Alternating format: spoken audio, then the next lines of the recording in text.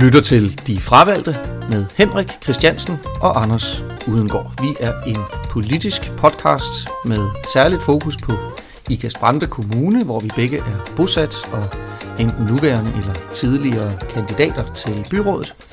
Og så taler vi selvfølgelig også om alt det politik, der ligger uden for vores egen adresse. Det er mig, der er Anders. Jeg er sådan en rigtig venstresnoet socialist og tidligere medlem af og kandidat for SF. Og over for mig, der sidder min gode ven og kollega i den her sammenhæng, Henrik Christiansen, som er både tidligere og nuværende kandidat for partiet Venstre. Hej Henrik. Hej Anders. Det er fabelagtigt sommervejr udenfor. Ja, det er det. Henrik, hvorfor sidder vi to her indenfor, i stedet for at stå ved en landevej i det sydjyske og se folk, der kører på cykler? Ja, det er så fordi, jeg ikke interesserer mig for cykelløb. Okay. Så, det kan være en af årsagerne. Og så også fordi, at det der med politik, ja, det interesserer mig. Det er meget mere spændende. Ja, det er det. Ja. Og det bliver vildere og vildere. Ja, det gør det. Det ved jeg godt, hvad du mener med. Jeg tror, vi har et stramt program i dag. Det har vi. Og jeg er spændt på, om vi kan holde os under 2 timer. Ja. Det må vi se, fordi hold nu op, hvor er det en vild tid, vi lever i rent landspolitisk. Ja, jeg undrer mig egentlig tit fra gang til gang og siger, nu kan det ikke blive værre. Nej. Men det gør det. Ja, værre, eller i hvert fald vildere. Ja, vildere, ja. Nu kan det ikke blive vildere. Senere i dagens program, der skal vi selvfølgelig både tale om Dansk Folkeparti, vi skal tale om Danmarksdemokraterne, vi skal tale om mink, vi skal tale om advokatundersøgelser. Ja, eller mangel på samme. Ja. Og så skal vi selvfølgelig tale om det radikale Venstre. Ja. Så vi må hellere se at komme i gang, fordi det bliver en udfordring at nå det, og stadigvæk komme ordentlig tid i seng i aften, så vi kan komme på arbejde i morgen. Men inden da, Henrik, der skal vi tale om noget helt andet, som slet ikke er så dramatisk, men som alligevel har i hvert fald vores interesse. Ja. Så kan vi jo håbe på, at det også har lytternes interesse, ifald der er nogen derude. Ja. Det er en helt lokal sag her hos os i Ikast-Brande Kommune, og det er lidt en opfølgning på noget, vi har talt om tidligere. Det handler om udvalgsstruktur. Ja. Det er ikke helt grundlæggende noget særligt sexet ord, vel? Det sælger vi ikke mange billetter på. Nej, men det handler om, at for et halvt år siden havde vi jo kommunalvalg i Ikast-Brande Kommune og i resten af landet. Og et af de resultater, der kom ud af det valg, det var, at man i byrådet i Ikast-Brande Kommune ændrede lidt på strukturen i sine fagudvalg. Det gør man jo for det meste i kommunerne, det her med, at man nedsætter et antal fagudvalg. Man behøver i princippet ikke at gøre det. Nej. Der findes vist nok enkelte eksempler på, at der er nogle kommuner, der har forsøgt at lade være. Men jeg tror ikke, det er gået så godt. Nej, det var jeg så ikke klar over, men det. Man laver nogle udvalg, hvor så laver man et udvalg, der tager sig af skoler, for eksempel. Et udvalg, der tager sig af de ældre. Ja. Et udvalg, der tager sig af de arbejdsløse. Alt sådan noget. Det har man stor frihed til at indrette sådan, som man helst vil det i den enkelte kommune. Ja. Og ved det forrige valg her, som er overstået for et halvt år siden, som sagt, der skete der noget ret bemærkelsesværdigt, for os i hvert fald, at man rystede hele posen. Ja. Man lavede simpelthen en række helt nye udvalg. Ja. Og en af de ting, der skete, det var, at hvor man før i tiden havde et fagudvalg i byrådet i Ikast-Brande Kommune, som hed Teknik- og Miljøudvalget. Ja, et udvalg, jeg sad i dengang. Det har du siddet i? Ja, så du har indgående kendskab til det udvalgsarbejde. Ja. Så gjorde man nu noget nyt. For det første så tog man førte nogle nye områder ind, som ikke havde været en del af udvalgsstrukturen før. Man tog nogle lidt moderne buzzwords, som klima, bæredygtighed og sådan noget. Ja. Og så sagde det skal nu også være en del af den her udvalgsstruktur, fordi det er vigtige dagsordner. Og det er jo reelt nok. Altså det er jo dagsordner, der virkelig i løbet af de seneste 5-10 år er blevet løftet op på et virkelig stort niveau. Ja, og der har vi ikke set toppen endnu. Nej, det tror jeg, du har ret i. Så det er fornuftigt. Ja. Altså jeg synes, det er fornuftigt af byrådet at bringe det ind. Men det betød så også, at det teknik- og miljøudvalg, der fandtes før, som jeg siger, Det ressortområde, de ligesom havde, altså de sager, som de tog sig af før, de blev nu i princippet nærmest delt i to, og fordelt på de to nye udvalg, som kom til at hedde henholdsvis klima, natur og bæredygtighedsudvalget. Det var det ene. Og det andet, det hedder udviklings- og erhvervsudvalget. Ja. Fair nok. Det skal man bare gøre som nyvalgt byråd, hvis man har lyst til det. Og det havde de. Men det som vi to, Henrik, vi talte om, lige da valget var overstået, og vi fik for os den her overraskende nyhed om den nye struktur, det var, man gad vide, hvordan de så egentlig har tænkt sig at fordele de sager, der lå i det tidligere teknik- og miljøudvalg. Og vi opstillede, kan jeg huske, forskellige scenarier for hinanden. Det kunne eksempelvis være sådan noget med, at begge udvalg havde alle sagerne igennem sig. Altså hver gang der var en sag, der faldt inden for det der ressortområde, så ville den først komme op i det ene udvalg, og så i det andet udvalg, og så muligvis videre til byrådet. Det kan vi i hvert fald se nu, at det er der ikke noget, der tyder på. Nej, det er ikke tilfældet. At det er det, der sker, vel? Hver gang der kommer en sag, som måske kunne være i det ene udvalg, måske kunne være i det andet udvalg, så bliver den fordelt ud til et af dem. Ja. Og så er det kun der, at den hører hjemme. Men til gengæld er jeg nødt til at sige, jeg har svært ved at gennemskue, ud fra hvilke kriterier de helt præcist fordeler de her sager. Og det forstår jeg godt, du ikke kan. For jeg kan, altså, det du kan det heller ikke. Nej, jeg kan heller ikke. Nej, har du prøvet, vi har hver især været inde og læse lidt på det, ikke også? Jo. At kan man sige noget som helst i dine øjne? Kan vi sige, jo, der er en ting, jeg har opdaget. Det er, at vindmøller bor i bæredygtighedsudvalget. I klima, miljø og bæredygtighedsudvalget. Det er meget tydeligt. Det udvalg har jo gjort en god ven af programmet, Kasper Pauli Pedersen, viceborgmester og gruppeformand for Socialdemokratiet. Han sidder for bordenden i det udvalg. Ja. Det er ham, der har fået aben. Ja, du sagde det. Opgaven med at håndtere tilladelse til opsætning af vindmøller i Ikast-Brande Kommune. Det er nok ikke en opgave, nogen politikere drømmer om at få, men den har Kasper så taget på sig. Det ser ud for mig som om, at de sager, de bor helt automatisk i det udvalg. Ja. Men ud over det, så synes jeg ser behandling af forslag til lokalplaner i begge udvalg. Ja. Jeg ser forslag til noget, der har med jordforurening at gøre i begge udvalg. Ja. Jeg ser forslag til hvad hedder sådan noget, ikke lokalplaner, men kommuneplans tillæg og alt sådan noget. Dem ser jeg også i begge udvalg. Og det er der jo ikke nødvendigvis noget odiøst i. Altså, men for mig, jeg har lidt en interesse i at finde ud af, hvem er det, der beslutter, om det ligger det ene eller det andet sted, og ud fra hvilke kriterier beslutter de. Og det har som sagt været svært for mig. Ja. Jamen, der er jo ikke andet for, vi må prøve at se, om vi kan finde ud af det. Ja, jeg kan også godt sige, at der var en lidt konkret årsag til, at vi kom til at tænke på det her igen. Ja, jeg ved, hvad du snakker om. Ja. Vi har en lokal sag her i Brande. Ja, når vi siger lokalt, så er vi tit Brande. Så siger vi Brande, fordi vi bor her begge to. Ja. Ikke? Ja. Og det er jo, der ligger en virksomhed nede på Vejlevej, der hedder Dansk Metalkøb, eller Brande Metalkøb hedder det vist. En skrothandler, som har fået lidt vokseværk. Ja. Så de er blevet lidt for store til at ligge der, hvor de ligger nu. Ja. Så han vil gerne flytte ud mod Hastrup, du er. Ja.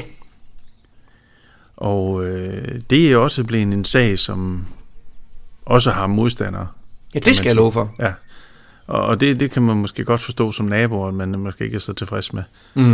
Men det er jo, så vidt jeg ved, så er det et gammelt industriområde, som man har pillet væk, da man engang skulle sætte eller vi ønskede, at der kom en stor slagteri, og så flyttede man industriområdet ud til der, hvor det skulle være. Ja. Men som jeg hører på vandrørene, så har jeg hørt intention om, at man vil flytte det tilbage igen. Ja. Ja. Altså, og jeg skal være ærlig og indrømme, jeg er ikke ret godt inde i materien i den sag. Altså, det ved jeg ikke ret meget om, men jeg har fulgt med den offentlige debat, og det er rigtigt, som du siger, der er særligt en gruppe af naboer, som er meget kede af de her planer, om man opfører den her virksomhed, og de fremfører nogle argumenter for, hvorfor de synes, det er en dårlig idé.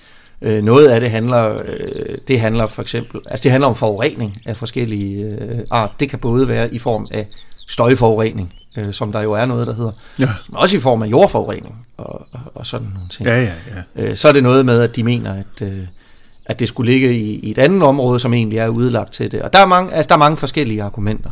Ja. Nå, men det som vi jo egentlig skal frem til, det er, at jeg har i hvert fald siddet og tænkt, og jeg skal være ærlig at indrømme nu, at det er muligvis bliver jeg til sådan lidt en konspirationsteoretiker nu, ikke? Men hvis jeg skulle sidde og beslutte mig for, hvor den her sag, den skulle ligge rent udvalgsmæssigt. Nu skal vi igen tilbage til, der er de her 2 udvalg at vælge imellem, ikke? Ja. Klima-, miljø- og bæredygtighedsudvalget og erhvervs- og udviklingsudvalget. Ja. Altså hvis jeg kigger på klima-, natur- og bæredygtighedsudvalgets delegationsplan, som det hedder. Altså det er der, hvor byrådet har skrevet lidt ned om, hvad det her udvalg skal tage sig af.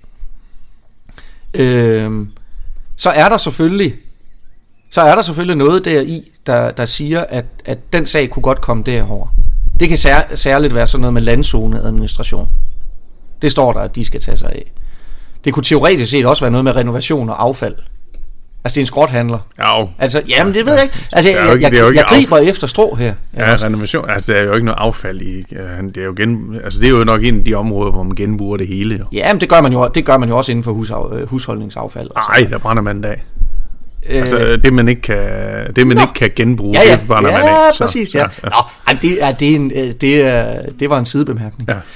Men pointen er, at hvis jeg går over og ser på det andet udvalg, altså det der hedder udviklings- og erhvervsudvalgets delegationsplan tilsvarende, så står der også masser af ting deri, som gør, at de der sagtens kunne have behandlet den sag i stedet for. Ja. Altså der står, det er dem, der tager sig af byggesagsbehandling. Det er dem, der tager sig af miljølovgivning. Det er dem helt konkret, der tager sig af jordforurening, står der her. Ja. Der er der masser af ting her, der tilsiger, at den lige så godt kunne have ligget der, den sag. Ja. Og hvorfor er det så, at det overhovedet er interessant? Hvorfor interesserer jeg mig for, hvem der har taget beslutningen om, at den skulle ligge i klima-, miljø- og bæredygtighedsudvalget? For det kom den nemlig til at gøre. Ja. Jamen det er jo fordi, jeg bliver konspiratorisk. Ja, og jeg elsker det. Ja, hvis jeg nu forestillede mig, at det var mig, der var borgmester for partiet Venstre, og så går jeg ud fra, at så vil jeg vil godt have den her sag igen. Ja, altså, jo, jeg vil godt være en erhvervsvenlig kommune. Ja, det er bare allerede der, så hopper min kæde lidt af. Altså hvis du sidder som borgmester. nu spekulerer vi jo. Ja, okay, det er også. Jeg er med. Hvis jeg forestiller mig, at jeg godt vil have den sag igen, så kunne jeg altså godt blive fristet af at kigge over på det, der hedder erhvervs- og udviklingsudvalget, og så sige, der sidder min gode kollega i byrådet, Lotte Stoltenborg, fra Fælleslisten. Ja. Hun vil være imod det her. Det vil hun. Hun vil lave larm om det her. Ja, det vil hun. Ja. Der sidder også medlem af de konservative, Henrik Overgaard, som vi jo også har haft fornøjelsen af at tale med her i programmet. Og han har jo, altså der er ikke nogen tvivl om, nu er byrådet et halvt år gammelt. Han har jo etableret sig som en, der ikke er bange for at bryde partilinjen. Nej, altså at stemme efter sin egen overbevisning. Ja. Det kan der jo også, altså det kan man jo godt synes, der er positive kvaliteter i. Ja. Men hvis jeg nu var Ib i den der situation, så vil jeg føle mig lidt usikker på, hvilken vej den kunne gå. Ja. Og i øvrigt skal jeg så sige, i det andet udvalg, klima, miljø og bæredygtighedsudvalget, der sidder jo Henrik Overgaards partikollega Dina Råbjerg, som vi fra de konservative, som vi også har haft fornøjelsen af at tale med, og hun endte også med at stemme imod. Men det viser sig så, at altså, det er fordi de konservative simpelthen gør det. Altså de konservative stemmer imod det. Men det jeg vil frem til, det er, jeg kunne godt være fristet, hvis jeg var Ib, og jeg sad i den der situation til at sige, hvor er størst chance for jeg tror det er bedst, at Kasper Pauli Pedersen han får lov til at køre den her igennem. Det kunne godt give noget larm, hvis jeg sender den over i det andet udvalg. Er det fuldstændig vanvittigt tænkt af mig? Det er i hvert fald nærliggende. Og jeg må indrømme, jeg kan ikke friholde mig for, at jeg tænker lidt det samme. Og jeg tænker selvfølgelig, det er jo nok svært at få nogen til at ligesom skrive under på den tese. Men er det ikke noget, vi skal prøve at se? Vi kan da prøve. Skal vi ikke prøve at se, om vi kan prøve at høre, hvad vores borgmester i kommunen her? Gud, tror du, han gider snakke med os igen? Ja, det er jeg sikker på. Ja, men så prøver vi at ringe. Ja.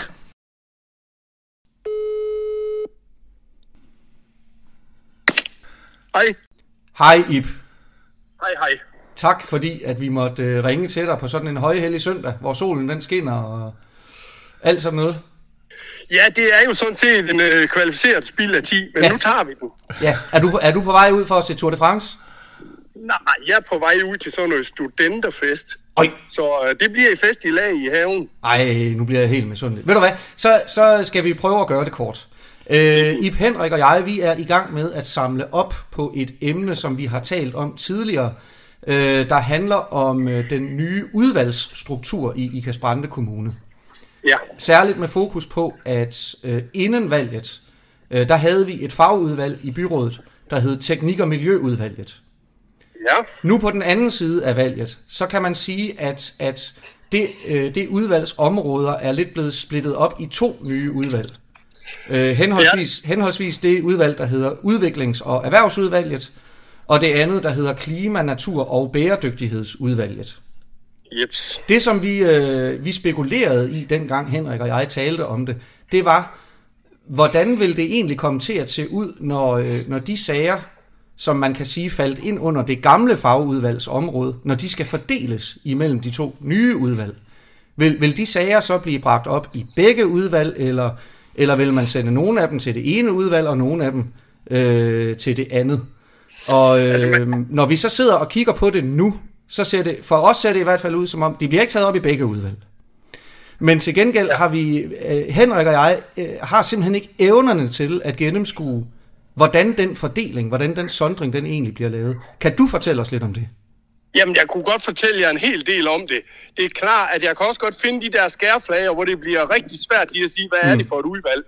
Men vi har den heldige situation, og det er selvfølgelig ikke held, det er selvfølgelig, vi har tænkt over det, at direktøren for de 2 udvalg er den samme. Ja. Og det vil sige, at der er jo en gennemgang i tænkningen af dagsordnerne. Så har vi selvfølgelig også lavet en bagvedliggende organisering, som helt klart indikerer, at det her hører under det udvalg, og lige nøjagtigt et andet punkt hører under et andet udvalg. Ja. Det hører så med til historien, at det der oprindeligt hed Erhvervskontaktudvalget, det er inde under det nye planudvalg, og dermed her det er noget med erhverv også. Så derfor er der en udvidelse i selve porteføljen. Ja. Okay, så det du siger, det er, at den relevante direktør for de 2 områder, som så er den samme person. Ja, det er nemlig det, der er godt, men jeg siger ikke, at det så er dermed afgjort, hvor sagerne de skal hen, fordi det har vi organiseret os ud af. Hvor er det sagerne, de hører hjemme? Okay. Hvor kan jeg se, er det noget, jeg kan se hvad hedder det hedder delegationskompetence, eller hvad er det hedder? Ja, du kan se det i forretningsordenen, altså vi har det der dokument, som er byrådets forretningsorden, der kan du se det i. Ja. Men omvendt kan man jo sige, hvis du som borger gerne vil vide, hvor din sag hørte hjemme, så kunne jeg jo godt tænke mig at sige, hvorfor ville du egentlig det? Hvad er perspektivet i, at jeg lige nøjagtigt ved, hvilket udvalg det er i? Godt. Det er et godt og fornuftigt spørgsmål, du stiller der, Ib. Og så vil jeg godt svare ærligt på det. Og det jeg siger nu, Ib, det er ren spekulation fra min side. Ja. Og jeg håber det er på, klart, det er det altid. Ja, jeg håber på, at når jeg har sagt det, så siger du, Anders, det er fuldstændig i skoven, det der. Nu giver jeg et konkret eksempel. Ja. Vi har lige haft en sag, som har haft stor bevågenhed her i Brande, hvor Henrik og jeg bor. Ja. Som handler om et kommuneplantillæg, hvor det blev vist sendt i høring, ikke? Men man påtænker at give tilladelse til, at en større erhvervsvirksomhed må placere nogle bygninger et bestemt sted. Ja. Ja. bygninger og anlæg og alt muligt andet. Alt muligt andet, ja. Og der er fra, i hvert fald fra nogens side stor lokal modstand imod det projekt. Hvis man laver et erhvervsområde, som indeholder det, der er lagt op til her, så er der altid stor modstand fra tætte naboer. Ja. Det har vi oplevet før, og det er ikke noget nyt. Ja. Det jeg vil spørge dig om, Ib, det er, hvis jeg nu var dig, hvis jeg nu sad i din situation, og det er der gode grunde til, at jeg ikke gør. Men hvis jeg gode grunde. End du tror. Men hvis jeg nu gjorde, og den her sag, den kom hen på mit bord, og jeg sad med den i hånden og tænkte, skal jeg lægge den over i den her bunke, eller skal jeg lægge den over i den her bunke? Ja. Altså skal jeg sende den til det ene udvalg, eller skal jeg sende den til det andet udvalg? Ja. Så kunne jeg godt være fristet til at sige, over i det der udviklings- og erhvervsudvalg, der sidder en af mine kolleger fra Fælleslisten, der sidder Lotte Stoltenborg. Jeg ved, at hun vil være modstander af det her. Der sidder også et medlem af de konservative, som uden at fornærme nogen, tror jeg godt, jeg kan sige, allerede har demonstreret sin villighed til at gå imod sin partilinje. Det tror jeg ikke, du fornærmer nogen. At være lidt egenrådig. Og så er det, jeg siger, så kunne jeg godt være fristet til at sige, jeg tror, at jeg sender den her over til Kasper. Det skal han nok få igen. Men nu er det jo sådan, og du har set i byrådet, det har I for øvrigt begge to. Så det du siger, det er mere end ude i skoven. Det er ude over klippekanten. Det er sådan helt derude, hvor jeg tænker, det er Anders simpelthen for klog til at spørge af. No. Fordi det er klart, at der er en delegation på, hvor sagerne de behandles. Ja. Og så det sagt, så er det altid byrådet, der bestemmer. Så hvis nu man prøver på at være smart, eksempelvis i Midtstay, og sagde, den kan bedst køre igennem det udvalg der, hvor der ser 5 mennesker, så vil man da i den grad få, og det lyder ikke pænt, men så vil man da få røven på komedie. Fordi så bliver sagen der kaldt i byrådet, og det gør den så på alle omstændigheder, når det er en plansag. Og så bliver man da udstillet der. Men er det ikke også rigtigt, Ib, at det er jo i fald en sag bliver sendt videre til byrådet. Et udvalg kan jo også vælge at stoppe en sag. Og så er jeg med på, at så kan man stadigvæk godt insistere på, som enkeltstående medlem, at sende den ind i byrådssalen også. Men det er usædvanligt. Det er du ikke ret i. Plansager skal igennem byrådet. Okay. Reelt er plansager økonomi- og planudvalgets sag. Ja. Der har man bare et forudvalg, man starter dem op i for at få dem fagligt belyst. Okay. Men reelt er alle plansager under økonomiudvalgets ansvarsområde. Godt. Så det har du faktisk overhovedet ikke ret i. Det var dejligt. Vil det sige, Ib, at Henrik og jeg, vi muligvis sidder her og hisser os op fuldstændig uden grund? Ja, som til vanligt. Der er jo ikke noget nyt under solen, selv man skinner i dag. Nej. Men det er jo også jeres opgave, fordi hvis ikke I kunne finde noget, der enten var en konflikt i, eller man kunne drømme om en konflikt i, så var der jo ikke meget ved at høre jeres udsendelse. Nej, det er da et dejligt budskab, du kommer med. Må vi komme med til Gilde så?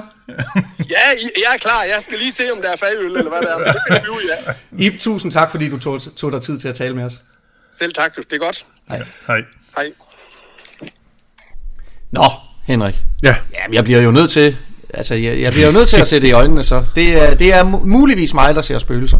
Ja, men tanken er jo nærliggende. Men han mener, det er helt ude over kanten. Ja, og jeg vil da egentlig også være ked af, hvis vi ender med at blive sådan nogle sensationssøgende journalister. Altså, hvis vi ender med at blive sådan nogle medier, der mere minder om Ekstrabladet, end om noget, der har reelt politisk substans. Ja, også jeg vil sige, der er lang vej nu. Okay, ja, det er godt. Det er godt. Men jeg er også samtidig nødt til at sige, vores borgmester i Lauritsen, han sagde jo lige til os, jamen, Anders og Henrik, sagde han, I kan jo bare gå ind og læse det som I spørger om der. Ja. I kan jo bare gå ind og se. Han sagde så godt nok i forretningsordenen. Jeg ville forvente, at det stod i delegationsplanen. Men I kan jo bare gå ind og se præcist, hvordan det er, ud fra hvilke kriterier de bliver fordelt i der. Og der er jeg altså nødt til at sige, det kan jeg simpelthen ikke. Nej.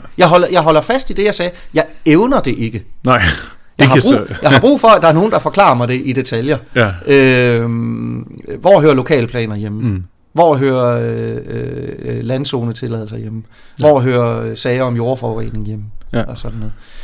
Så Men selvfølgelig så har han jo en pointe med, at de også sidder med den samme direktør. Ja, det er da rigtigt, men det ved jeg da egentlig ikke, om det gør mig mere eller mindre tryg i forhold til den konspirationstanke, det kan du rigtigt.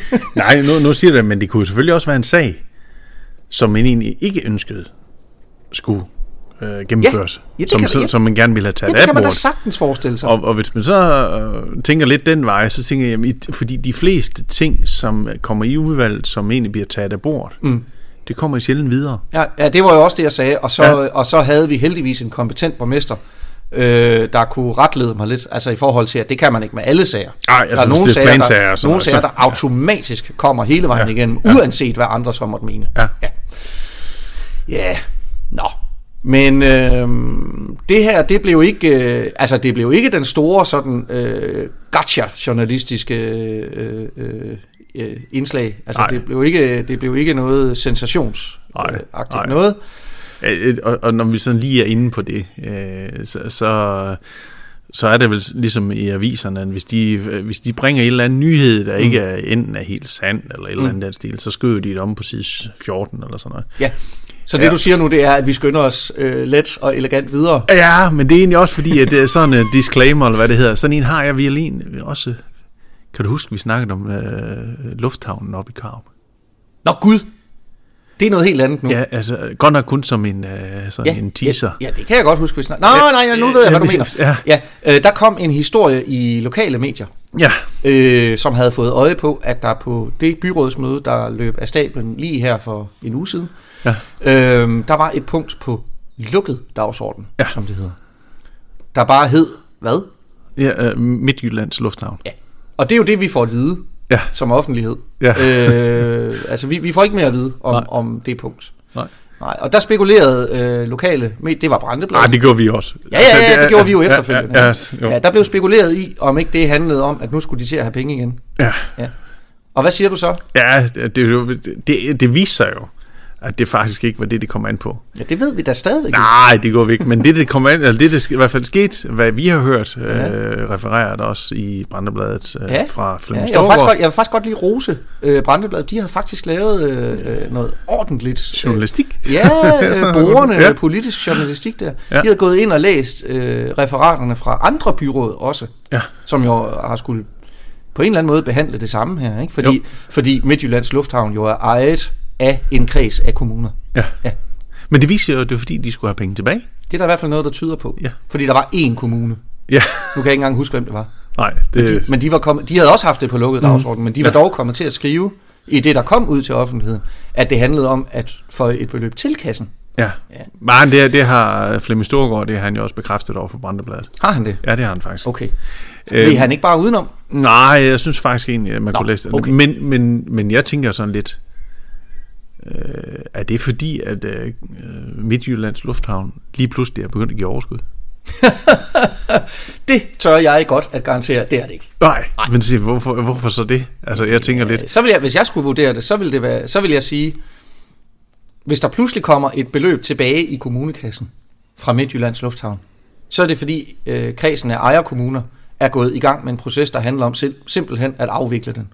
Og så vil det også give mening, at den slags hører hjemme på lukket dagsorden. Jeg tror ikke, det er så drastisk. Jeg tænker lidt mere, at de har fået nogle penge, som de måske har brugt uretmæssigt, eller en eller anden årsag, til at så falder det ikke ind under det, som de har fået tilskud til. Og så derfor så har de været nødt til at betale dem tilbage, for så bagefter kan lave en ny ansøgning om en større tilskud. Okay. Det kan da også godt være. Men det er så også kun noget, jeg tror. Ja. Det skriver vi så på side 15, hvis det så heller ikke passer. Ja, det er rigtigt. Så. Godt. Vi skal vist også skynde os videre, skal vi ikke? Jo, det skal vi. Fordi nu bliver det vildt.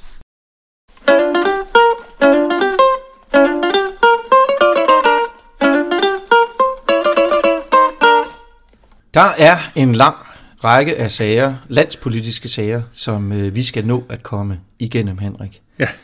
Vi har prøvet, inden vi tændte for mikrofonerne, at lave en slags disposition for, at vi ligesom kunne komme omkring det hele. Jeg ved ikke, om den holder. Men nu forsøger vi. Her øverst på mit papir, der står der DF. Ja. Hvad handler det om? Ja, det handler jo faktisk reelt, at det nu efter mange år faktisk kan være en mulighed for, at de ikke kommer i Folketinget efter næste valg. Det er da rigtigt. Dansk Folkeparti er, det tør vi godt sige, i dyb krise. Det må man sige. Ja, det skal jeg love for. Altså... Og jeg kan huske, at i et tidligere program sad vi også og talte om, at det gik ikke så godt for Dansk Folkeparti. Jeg tror, det var i forbindelse med kommunalvalget. Og jeg kan meget tydeligt huske, at dengang, der gjorde jeg mig umage for at mane til ro. Jeg sagde, slap nu lige af, ikke også? Altså, ja, det ser skidt ud, men så skidt er det heller ikke. Altså, de kan sagtens komme igen. Det bliver jeg jo nødt til at indrømme. Jeg tror jo, at det er anden gang, jeg indrømmer det. Det var en klar fejlvurdering fra min side. Og det jeg fejlvurderede, det jeg analyserede forkert, det var den grad, hvormed de simpelthen er uvenner med hinanden. Ja, de hader jo hinanden. Ja, det er jo fuldstændig vildt, det der foregår. Ja, det er det. Jeg kan ikke huske noget fortilfælde for det her. Altså det skulle jo så være, da Dansk Folkeparti opstod. Ja. Da Fremskridtspartiet blev splittet, og Dansk Folkeparti opstod. Men det er godt nok voldsomt, det der foregår. Ja, det er helt vildt. Ja. Og det må simpelthen være alle, stort set, altså de er jo nede på 6 mandater. Ja, de er faktisk lige kommet op på 6 mandater igen, ikke også? De var nede på 5. Var det hele, hvem kom tilbage? Men, ja, det er rigtigt. Tusinddal, han gik jo sådan set ud. Ja, men så til... han nåede lige at melde sig ud af Dansk Folkeparti og være løsgænger i Folketinget i en dag eller 2. Ja, det er rigtigt. Og så kom den for mig lidt overraskende nyhed om, at han faktisk stoppede helt. Ja. Altså han gad ikke mere. Det havde jeg ikke set komme. Nu skulle han noget andet, og så forlader han jo Folketinget. Og dermed kommer hans suppleant ind, som allerede har meldt ud, at hun bakker op om Dansk Folkeparti og fortsætter i deres gruppe. Så nu er de oppe på 6 mandater igen. Men det er altså et fald fra 16 mandater, så det er næsten 2/3 af deres mandater, de har mistet. Det er helt... Altså, det er jo lige før, at deres mandatantal i Folketinget i dag, den stemmer lidt overens med deres meningsmåling. Ja, det er ikke meget galt. Og som du også sagde på et tidspunkt, så er vi nu i en situation, hvor det ikke er fuldstændig utænkeligt, at Dansk Folkeparti ikke opnår valg til Folketinget. Og hvad så, hvis det sker? Ja, det altså... Er det så slut? For Dansk Folkeparti? Ja, det er det nok. Ja. Det tror jeg også. Det tror jeg, det er. Ja, det tror jeg også. Jeg havde ikke forestillet mig, at jeg skulle sige det for bare 3 måneder siden. Men det mener jeg, at der er en reel risiko for nu.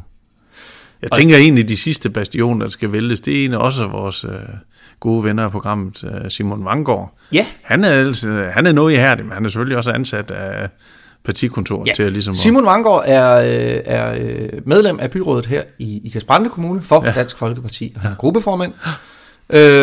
Og derudover, så er han også, som du siger, han er faktisk ansat af partiet Dansk Folkeparti som organisationskonsulent. Ja. Så Simon, han har rigtig travlt i de her dage. Det er der ikke nogen tvivl om. Han har en opgave for sig, det må man sige. Ja, og jeg misunder ham den ikke. Nej. Det må være hårdt, det der. Ja. Men jeg vil også sige, jeg har for eksempel set Simon udtale det samme, som Morten Messerschmidt også siger, nemlig at det vi ser lige nu, det er en koordineret aktion fra bestemte medlemmer af partiet, der går ud på at skade Dansk Folkeparti mest muligt. Og med det mener han, at de, i hvert fald de profilerede, højt profilerede medlemmer, altså medlemmerne af Folketingsgruppen, som forlader Dansk Folkeparti, de har koordineret det med hinanden, og de har gjort det med henblik på, at de vil skade Dansk Folkeparti. Jeg skal ikke kunne vurdere, om de har siddet og koordineret det her. Men jeg kan ikke lade være med at lægge mærke til sprogbrugen. Jeg er nødt til at sige, at den her situation, den er så vild, at det, der står tilbage nu, altså så var jeg lige ved at sige Morten og Simon, jamen det er ikke det, der er Dansk Folkeparti. Nej. Dansk Folkeparti er altså de andre. Ja, det er ikke længere en lille gruppe af mennesker, der har forladt Dansk Folkeparti. Det er den lille gruppe af mennesker, der er tilbage, der er blevet forladt af partiet. Jamen, så voldsomt er det, og så voldsomt vil jeg godt sige det. Ja. Så kan det godt være, at den lille gruppe, der sidder tilbage nu, at de kan formå at få genrejst et eller andet projekt. Det taler Simon faktisk også selv om. Han bruger selv udtrykket, vi er i gang med en relancering af partiet. Og det kan godt være, at det lykkes. Jeg hæpper dig på ham. Som du siger, han er en god ven af programmet. Men det vil være et nyt projekt, der så tilfældigvis har ret til at benytte navnet Dansk Folkeparti. Ja. Men det er retfærdigvis, skal det jo siges. De har de selv sat store billeder op, hvor der står DF-versionen 2.0. Ja, men det er nok i virkeligheden meget godt, meget godt sagt. Ja. Men hold det op, hvor har det været dramatisk. Ja, det er helt vildt. Ja. Men det får mig så også til at tænke på, at de medlemmer, som både var gået ud inden tiden, de der 6 gåser, eller hvad de kalder det, men så også dem, der er smut her på det sidste, at de stort set alle sammen håber på at komme ind til Danmarksdemokraterne. Det var et nyt navn, du bragte på banen der. Ja. Hvem er disse Danmarksdemokrater, som de taler om, Henrik? Det er min kære gode ven, Inger Støjberg. Ja. Hun er jo på forholdsvis kort tid, må man sige, for inden sammen nogle vælgererklæringer. Ja, for søren. Det er vælgererklæringer til hvad? Til at stifte et nyt parti, Danmarksdemokraterne. Ja, eller i hvert fald få det til at være opstillingsberettiget til folketingsvalget, ikke? Ja, jo. Ja. Danmarksdemokraterne. Ja. Det er helt tager jeg fejl, hvis jeg siger, at de hedder oven i købet Danmarksdemokraterne. Inger Støjberg. Ja. Sådan. Det skal jeg lige være sikker på, hun er med.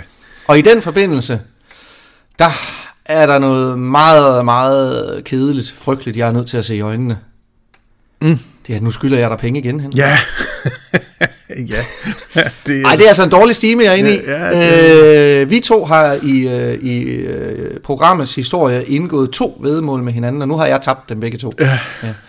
Fordi du sagde, sidste gang vi ved, du sagde, at hun stifter sit eget parti, Inger. Og jeg sagde, det tror jeg ikke, hun gør. Jeg tror muligvis, hun er helt færdig. Ja. Jeg tror ikke, vi ser hende igen. Så vidt jeg husker, så tog jeg også alvorlige forbehold. Ja, jeg tror nok, jeg sagde, jeg holder på det her nu, bare fordi vi skal indgå et væddemål, og det er sjovt. Altså, det er i hvert fald, that's my story, and I'm sticking to it. Jeg tabte. Nu skylder jeg dig 40 kroner. Ja. Nå. Du skulle måske få det til at tænke lidt ind af en gang imellem. Ja. At tænke på, Danmarksdemokraterne. Ja. Hvad er det for en størrelse? Jamen, det er jo egentlig det ved vi jo sådan set ikke rigtigt endnu. Nej, ikke ret meget. Men ikke andet end, jeg tænker lidt med den hastighed, hun har fået indsamlet hendes vælgererklæringer. Ja. For de gik sus med gået stærkt, ja. Hold det op. Jeg tror faktisk, det er helt bevægelse. Ja. Altså, det er noget, man skal holde lidt øje med det her. Ja. Altså, jeg vil i hvert fald med sindsro sige, hun skal nok komme i Folketinget. Men det, som det er, jeg er rigtig spændt på, hvad hendes partiprogram bliver. Ja. Og alle de aflagte DF'er, der står herude og håber på at komme ind i hendes parti. Ja, for det er det, vi lige skal binde en sløjfe på, ja. Hvis hun bare tager revl og krat, undskyld udtrykket,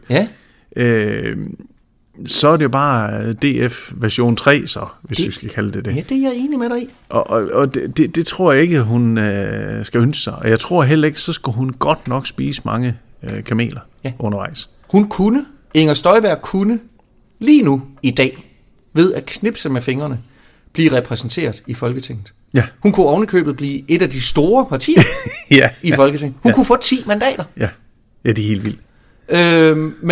Men jeg tror, du har ret, når du siger, det skal hun passe lidt på med. Ja. Særligt fordi de alle sammen kommer fra Dansk Folkeparti, og fordi der har været så meget ballade også i Dansk Folkeparti. Jeg har sådan et billede for mit indre øje, hvor jeg ser de her medlemmer af Folketinget, der har forladt DF, sådan en efter en komme ind af den nye dør. Og hver gang der kommer en, så siger nej, hej, Gud, er du her også? Nej, hvor er det hyggeligt. Det er jo ligesom i gamle dage. Ikke? Men så er det jo lige pludselig DF. Ja, og det skal hun ikke ønske sig. Nej, det skal hun ikke. Nej. Så kunne hun jo lige så godt have taget imod tilbuddet om bare at blive formand. Og jeg tænker, at der har været meget, meget snak omkring Thulesen Dahl. Ja, ham ville hun godt have haft det. Ja, det ville hun. Men jeg tror ikke, de kunne blive enige. Nej, det kan godt være, du har ret i det. Fordi at hvis man tager Dansk Folkeparti og deres fordelingspolitik, så specielt under Thulesen Dahl, der har det været meget mere rødt, end det har været under Pia Kjærsgaard. Og jeg ved godt, hun starter med at æde den der med Arne-pension. Ja. Det kan selvfølgelig måske også appellere lidt til de jyske vælgere, af dem, der er det røde. Men jeg tror simpelthen ikke, at hun både på EU-delen kan gå så langt baglæns, som hun har været før, og på fordelingspolitikken gå så langt baglæns. Nej. Jeg tror simpelthen, hun er nødt til at sætte en grænse. Det kan godt være, at det bliver, som jeg, hvis jeg skulle kigge lidt i krystalkuglen, så tror jeg, hun kommer til at ligge et sted imellem DF og Venstre. Ja. Altså det tror jeg modsat dig sagtens, at hun kan. Og det leder os nok frem til, nu skal vi til at tale lidt mere om, hvad det parti der, Danmarksdemokraterne, det rent faktisk er. Ikke? Hvad ved vi indtil nu? Jamen stort set ikke andet hun vil satse lidt på det uden for København. Ja, præcis. Men det er jo lidt elastik i metermål. Ja. Altså hun vil være hård over for udlændinge. Ja. Det er nok den mindste overraskelse. Ja, det vidste vi jo. Ja, det vidste vi godt. Ja. Men derudover, så er det rigtigt, som du siger. Så jeg har hørt hende sige 2 ting. Ja. Den ene ting er, at hun kan ikke lide københavner. Vi vidste godt på forhånd, hun ikke kunne lide de brune. Men nu kan hun heller ikke lide københavner. Det siger hun ikke. Hun siger bare, at det synes jeg faktisk, hun gør. Ja, okay. Men det er så din vurdering. Jamen, hun bruger skældsord. Hun står og fnyser og siger, københavner og deres salonger. Ja. Og sådan, altså, jeg ved ikke, altså hvis ikke jeg vidste bedre, så kunne jeg få det indtryk af, at Inger Støjberg simpelthen aldrig nogensinde har været i København. Jeg ved ikke, hvad hun forestiller sig, københavner render rundt og laver. Nå. Ja, hun vil repræsentere den store del af befolkningen, der bor uden for de store som bor uden for København. Fordi hun mener, at de særskilt har et interessefællesskab, der står i modstrid med dem, der så til gengæld bor i København. Ja, det er den ene ting.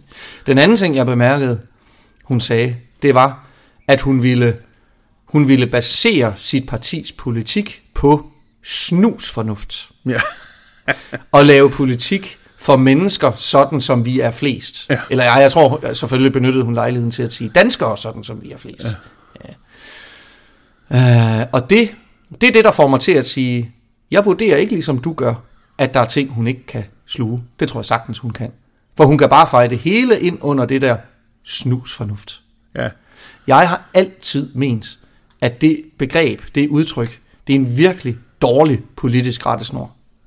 Når man bruger det rent politisk, så betyder det som regel, jeg forbeholder mig retten til at mene noget, som går imod, hvad vi egentlig ved. Altså, det er sådan en, og det er sådan en willing ignorance. Altså, det er sådan noget, ja, det kan godt være, at du har en fin rapport, men her i Jylland, der er vi snusfornuftige, så vi afviser den. Ja. Det er det betyder. Ja. Jeg tror, det er simpelthen, fordi hun ikke ved, hvad hun skal sige nu. Det er så tidligt, altså hun har ikke noget partiapparat endnu. Og jeg tror, hun har håbet på, at Thulesen Dahl han vil komme med ind og styre det organisatorisk. Det tror jeg også.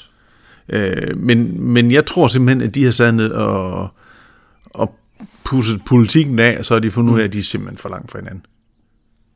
Og så har Thulesen Dahl til at sige, at jeg vil ikke ødelægge det projekt, så går jeg ud og tager et job i stedet for. Det er den ene mulighed. Den anden mulighed, som jeg ikke vil afvise, det er, det kan godt være, at Kristian Thulesen Dahl simpelthen mener det. Når han siger, at jeg har fået nok. Ja. I må have det så hyggeligt. Altså, jeg skal ikke spilde mere end mit liv på det her. Gøjl. Nej, det er jeg ikke sikker på. Nu vil jeg ud og have mig et godt job. Ja, jeg tænker, hvis Inger Støjberg, hun har lavet en ny DF, så har Thulesen Dahl også været der. Ja, okay. Det er jeg sikker på. Det kan godt være. Nå. Men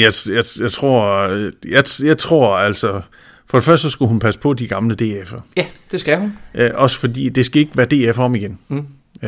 Og jeg tror, hvis hun skal appellere lidt til nogle af de mange vælgere, du kan bare se med Pernille Vermund og Nye Borgerlige, de har jo egentlig lagt rigtig godt i meningsmålingerne i lang tid. Ja. De har faktisk fået lidt fat. Ja, det har de. Selvom at de kravler op i træet og snakker om ultimative krav og alt sådan noget. Ja. Jamen så har hun set, jamen der er brug for nogle DF'er, der ikke er så røde. Og det er de så blevet, men de er så måske lige blevet voldsomt nok den anden vej. Ja. Så jeg tror, hun simpelthen sætter sig et sted midt imellem. Ja. Og altså på EU-delen, det bliver ikke imod EU, ligesom de andre to. Nej. De bliver for EU, men med en kritisk tilgang til det. Ja. lidt det, som de fleste danskere egentlig. Ja. Det er jo en, der måske nok har, som vi er flest. Ja. Det er jo, altså det du se bare med den sidste EU-afstemning omkring forsvarsforbeholdet. Jamen jeg er der for EU, men jeg stemte der nej til. Så jeg tror, hun prøver at fange det segment, der står der. Jamen, vi har jo EU, og det er nok bedre. Der er flere fordele end ulemper, men de skal ikke komme for godt i gang. Jeg tror, det er sådan lidt den, hun vil sætte på. Ja. Og der har du DF'erne, de vil jo ud, stort set. Ja. Og det vil Nye Borgerlige. Ja, det vil Dansk Folkeparti. Ja, det vil de. Og der kommer du ikke fra at være venstremand helt ind til marv og ben, som Inger Støjberg sagde engang, til at lige pludselig være imod EU. Det tror jeg simpelthen ikke, at det kan de ikke kunne få forene. Ja, nu tror jeg lige pludselig, at vi to kan finde et fælles grundlag her. Det du siger, det er, at når Inger Støjberg på et tidspunkt bliver stillet spørgsmålet af nogle journalister, mener du, at Danmark skal melde sig ud af EU? Ja. Så svarer hun på et andet spørgsmål. Så siger hun, jeg synes, at EU er nogle idioter. Nej. Og så behøver hun ikke at sige mere. Nej. Og det tror jeg, hun gør. Ja, nej, hun siger... Nå, okay, så var vi ikke enige alligevel. Nej, hun siger, hvis hun bliver spurgt direkte, siger hun, nej, det skal vi ikke. Men hun tager måske næsten lidt den tilgang, som Enhedslisten, det er bedre at ændre det indenfra. Okay. Undskyld. Ja. De der ting, som for eksempel den der den barselorlov til fædrene og sådan ting. Det er sådan nogle ting, som irriterer folk, og så gør den gamle historie med en krumme agurk, eller Max kanel i sneglen og sådan noget. Det er sådan nogle ting... Det kommer hun til at køre på. Ja, helt sikkert. Det bliver sådan. Men ellers i det store hele, jamen, så er mange af tingene i EU, jamen, de er jo godt nok. Ja. Og det tror jeg, de kommer til. Og det bliver nogle af alle de her DF'er. Der kommer de altså i problemer, hvis de bliver ved med at holde på det. Men ellers så skal de jo vinde deres kåber alle sammen. Ja. Og spørgsmålet om de kan holde til det. Ja. Men der er ingen tvivl om, de vil gerne være med i Inger Støjberg. Det vil de. Og så er det jo også et parti, det skal man jo lige nu. Der ser det jo fantastisk ud, og det skal også nok... nu får vi jo sandsynligvis en valgkamp nu her, af gode grunde. Og det er i opgangstider, og alle vil jo gerne være med på et hold, hvor der er i opgangstider. Ikke? Så, men hun skal bare passe på med ikke at tage røvl og krat med hende. Ja, det er jeg enig med dig i. Og jeg tror altså også, det er derfor, de ikke har meldt noget ud endnu. Ja. Og jeg kan se hendes næstformand, det er Kate Jaguar, eller hvad hun hed. Kender du hende? Ja, det gør hun, fordi hun har de sidste 5-6 år stillet op som, og jeg mener jo også, hun blev valgt nogle af gangene til Venstres hovedbestyrelse. Okay. Så det organisatoriske, det har hun styr på. Må du godt sige det, Henrik? Ja, for det står i avisen. Gjorde det? Ja, er Venstres hovedbestyrelse ikke hemmelig? Nej, det tror jeg ikke. Nå. Okay, godt. Det ved jeg ikke. Så kan vi klippe det ud, hvis det er. Journalister og alle mulige andet er også derinde. Ja. Det tror jeg ikke, man kan holde hemmeligt på den måde. Det tænker jeg ikke. Men det er rigtigt, som du siger. Hun er mangeårigt medlem af partiet Venstre, og hun er jo vist også nabo til hende, det er sådan noget. Har særligt været partiformand, eller formand i den lokale partiforening. Det har hun også været. Og som du siger, Inger Støjbergs nabo. Ja. Men jeg tænker bare, når hun vælger en næstformand, som i hvert fald har været til dato, Venstre kvinde til... Når man der går ud fra, som, når man decideret er sat som formand i sådan en vælgerforening, og været i... Ja, jeg mener altså, hun har været i hovedbestyrelsen. Jeg vil ikke lige godt. Det er lige meget. Så er det i hvert fald ikke, fordi hun ikke har været venstrekvinde. Nej. Og så tænker jeg, hvis så både formanden, Inger Støjberg, og så næstformanden nu også, skulle de begynde at køre DF-politik? Altså, det kan jeg ikke få til at hænge sammen. Nej, okay. Og min analyse er omvendt, at Inger Støjberg er i gang med, og har været det siden hun lancerede Danmarksdemokraterne, at skabe sig selv et rum, hvor hun godt kan gøre sådan nogle ting der. Ja, men som jeg ser det, så er hun i gang med at give sig selv manøvremuligheder, der gør, at hun kan slippe. Hun kan bare lade være med at svare på principielle spørgsmål. Ja, det kan man nu. Altså, det kommer på et tidspunkt, fordi jeg kan egentlig godt forstå, hun har egentlig holdt alle hen i lang tid. Altså, hvor lang tid har hun ikke gået og sagt, jamen nu må hun lige se, og det kan da godt være, at hun vil melde sig ind i Dansk Folkeparti. Nu må hun lige se, hvordan det er. Og alle, det er for, de har håbet på, at hun kommer ind. Hun kunne jo komme lige ind på sidelinjen på formand. Ja, altså, det er der ingen tvivl om. Nej. Det var så nok fornuftigt, at hun ikke gjorde det. Ja, men jeg tænker, og det tror jeg også, jeg har, hvis du lytter i en af vores tidlige udsendelser, så har jeg også sagt det dengang, jamen hun gør det da bare for at iscenesætte sig selv. Altså blive ved med at have dem der, som med, at de skal se op til hende alle sammen. Ja. For vi har hun dengang sagt, det bliver aldrig DF. Ja. Så har hun skubbet dem fra som det samme. Og dengang hun ligesom begyndte at ligesom sætte, så fik hun jo allerede Messerschmidt på angrebstiden. Ja. Altså, så de er jo egentlig, og lige nu, der melder hun ikke nu, for hun er simpelthen ikke klar til det endnu. Nej. Fordi hvis hun gør det, og specielt hvis det bliver for DF-agtigt, så får hun lukket en hel del vælgere, som ellers vil stemme på hende. Ja. Og jeg tror omvendt, at hun har indset, hvad det er for et vælgersegment, hun taler til. Og der tror jeg kan godt høre på dig, Henrik, du har en forventning om, at der må jo også være fornuft til her i verden. Ja, ikke? Ja, det er... Men jeg er bare bange for, at sådan er det ikke altid.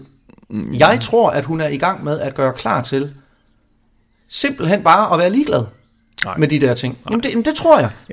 Jamen jeg har en underlig tendens til at sætte vælgernes intelligens en lille smule højere. Ja.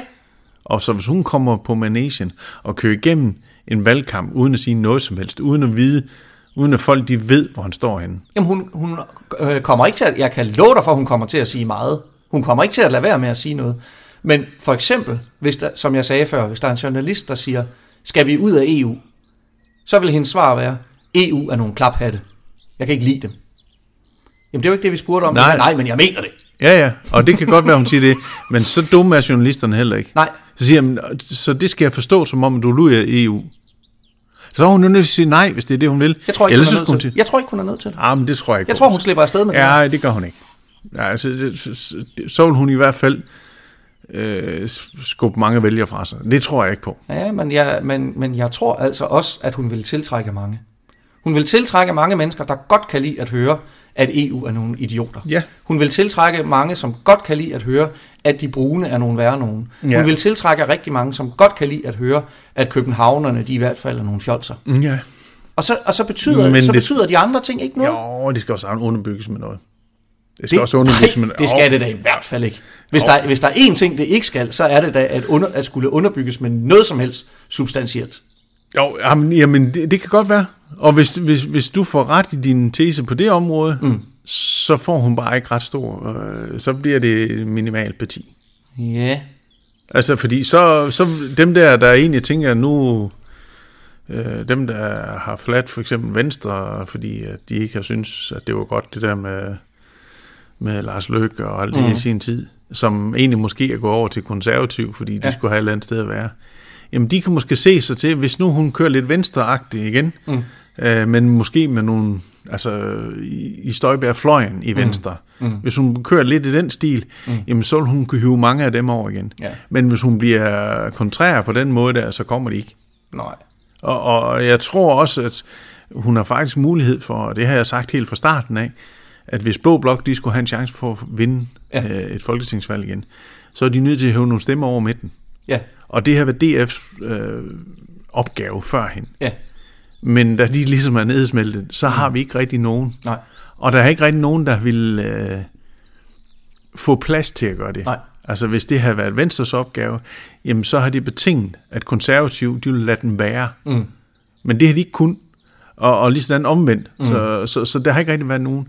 Men det kunne måske blive Inger Støjbergs opgave. Ja, det kan det sagtens gøre. Og det kunne måske... man kunne også have forestillet sig egentlig, at det var Lykkes projekt. Men Lykke, han er nok lidt nærmere sig selv. Så hvis det er, at Mette Frederiksen, hvis hun kun kan blive statsminister ved at hænge en ministernøgle ud til Lars Løkke, så får han den. Det kan ende med at blive en gevaldig ydmygelse for Lars Løkke Rasmussen, det her, kan det ikke det? Jo. Ja. Jo, det kan det. Ja. Det kan det. For jeg er enig med dig i, at Inger Støjberg kan godt tage stemmer, som han ellers ville have fået. Ja. Det så han var jo lige ved i en meningsmåling i hvert fald at stå som tungen på vægtskålen, og det er jo det, han allerhelst ville. Ja. Og han har jo allerede været ude at lægge frem til, at han kunne godt se sig selv i en regering med Mette Frederiksen. Ja. Hvis han selv, vel og mærket, fik en plads, ikke? Ja. Det er ikke første gang i vores program, at jeg indtager positionen som den pessimistiske af os to. Nej. Det gør jeg her. Du har større tiltro til vælgerhavet, end jeg har. Jeg tror desværre, at der findes flere mennesker, end man lige umiddelbart skulle forestille sig, som falder for sådan noget der. Og det er ikke fordi, at det chokerer mig, at Inger Støjberg går ud og siger de ting, som hun gør. Det kunne jeg sagtens have forestillet mig på forhånd, at hun ville gøre. Men jeg synes, for mig at se, at det er det værste, der er sket for dansk politik siden Alternativet, det her. Et parti, der går ud og spiller forskellige geografiske befolkningsgrupper ud imod hinanden. Jamen det gør hun altså. Som siger, at hvad er det hun siger? Nu skal vi basere vores politik på snusfornuft.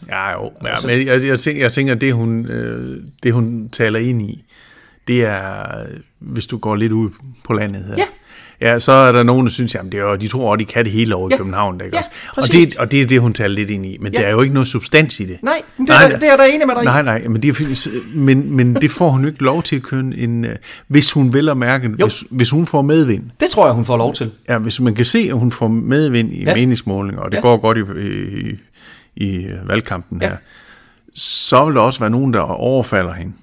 Både de andre partier, og specielt hvis det er, at de kan se, at der ryger nogle stemmer over midten, så vil de andre jo klø på hende. Så hvis ikke journalisterne de kan finde ud af at udspørge hende, så kommer de til at gøre det. Og der er det, jeg siger, at der er hun lige nu i gang med at skabe sig et rum, hvor hun sagtens kan holde til det. Nej. Det bliver ikke noget problem for hende. For hun gør, hun kan da bare sige, jamen det er altså min holdning, og den står jeg ved. Og hver gang hun siger det, så er der folk, der flyver op af stolen og siger, ja, hvor er det rigtigt, hvor er det godt, vi har Inger Støjberg.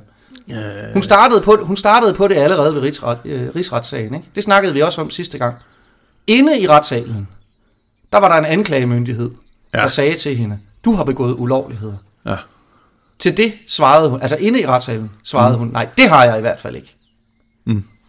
Så kom hun uden for retslokalet, så spurgte journalisterne, fortryder du, at du har begået ulovligheder? Nej, det gør jeg i hvert fald ikke, sagde hun så. Nej. Jeg gjorde, som jeg gjorde, og det står jeg ved, og jeg vil gøre det igen, og jeg gjorde det for Danmark.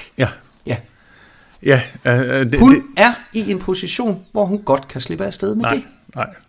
Det tror jeg simpelthen ikke. Altså, kan du huske Ny Alliance, og den formand, de startede ud med? Ja, det kan jeg da. Hvad er det nu, han hedder? Naser Khader, ja. Hvor han også var meget bombastisk med det, men han blev jo pillet fuldstændig fra hinanden. Ja, det gjorde han. Men han havde altså heller ikke den samme karisma. Nej, det har han ikke. Det havde han ikke. Men det som...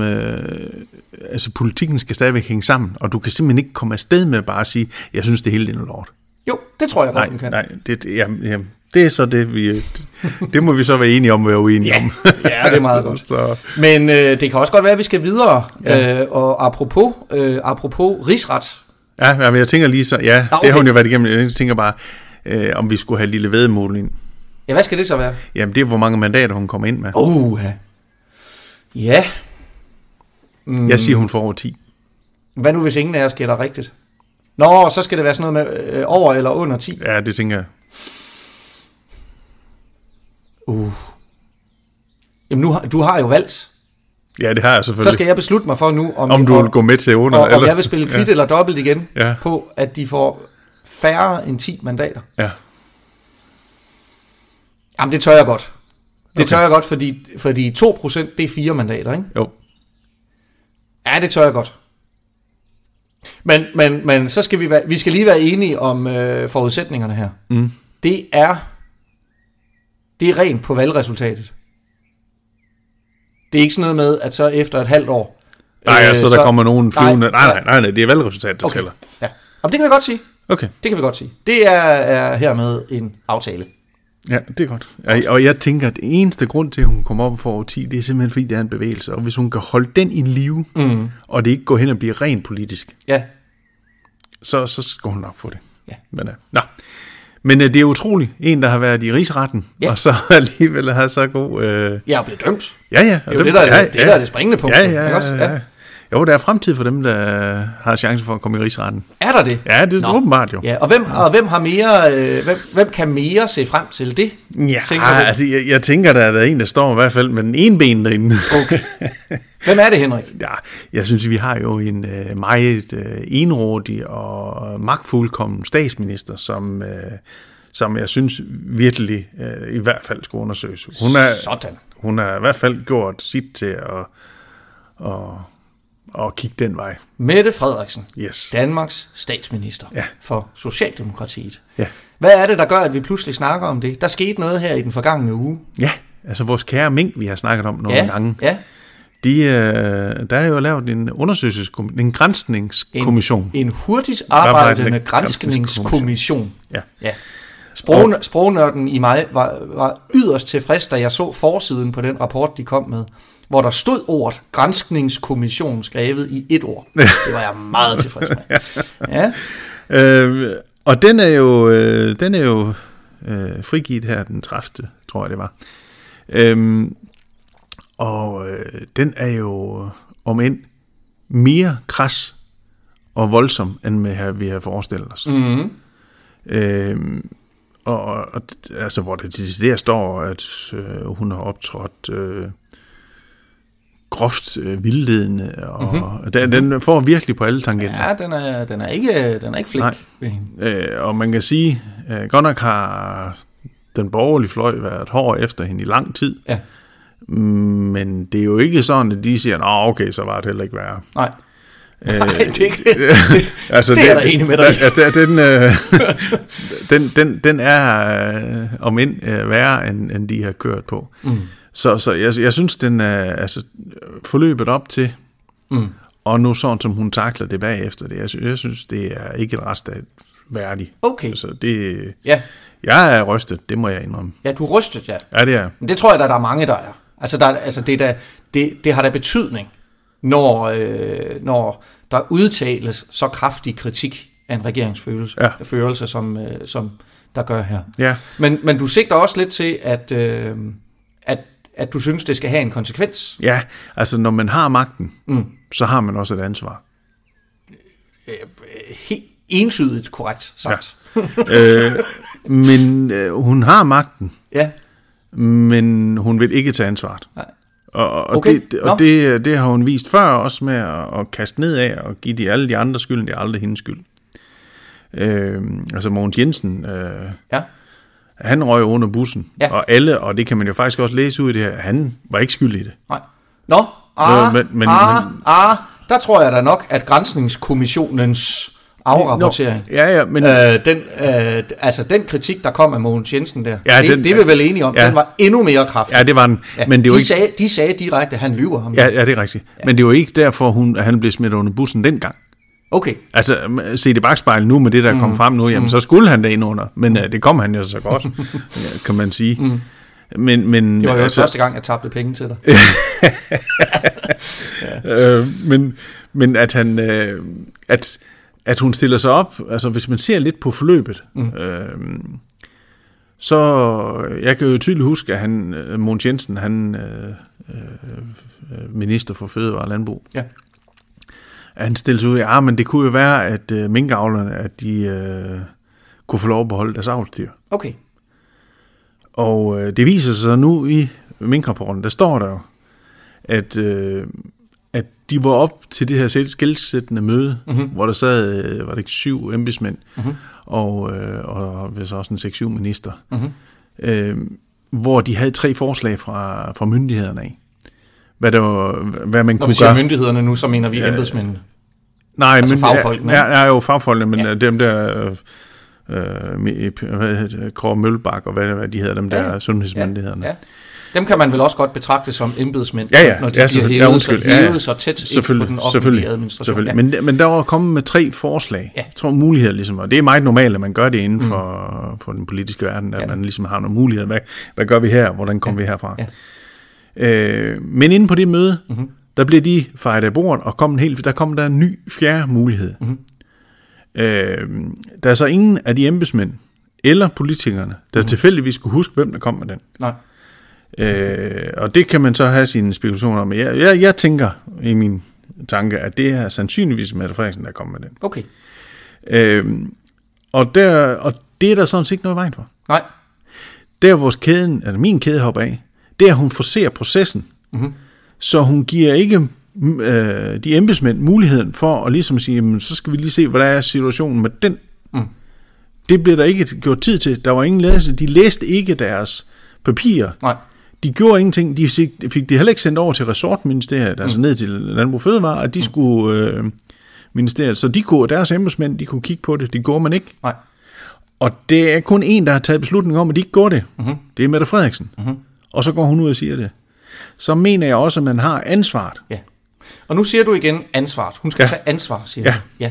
Men jeg er interesseret i at vide, hvad det konkret betyder. Jamen, det ansvar, det er, vil jeg jo mene, at hun skal gå af. Okay. Men det, som der også er i, det synes jeg også, at man,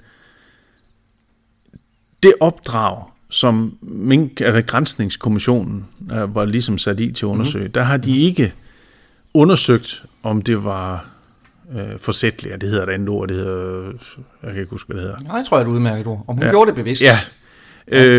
Og det har de ikke undersøgt. Gjorde hun det, fordi hun ville gøre det, eller gjorde hun det, fordi hun ikke vidste, at hun måske skulle gøre noget? Og det har de ikke undersøgt, fordi det var ikke en del af deres opdrag. Mm.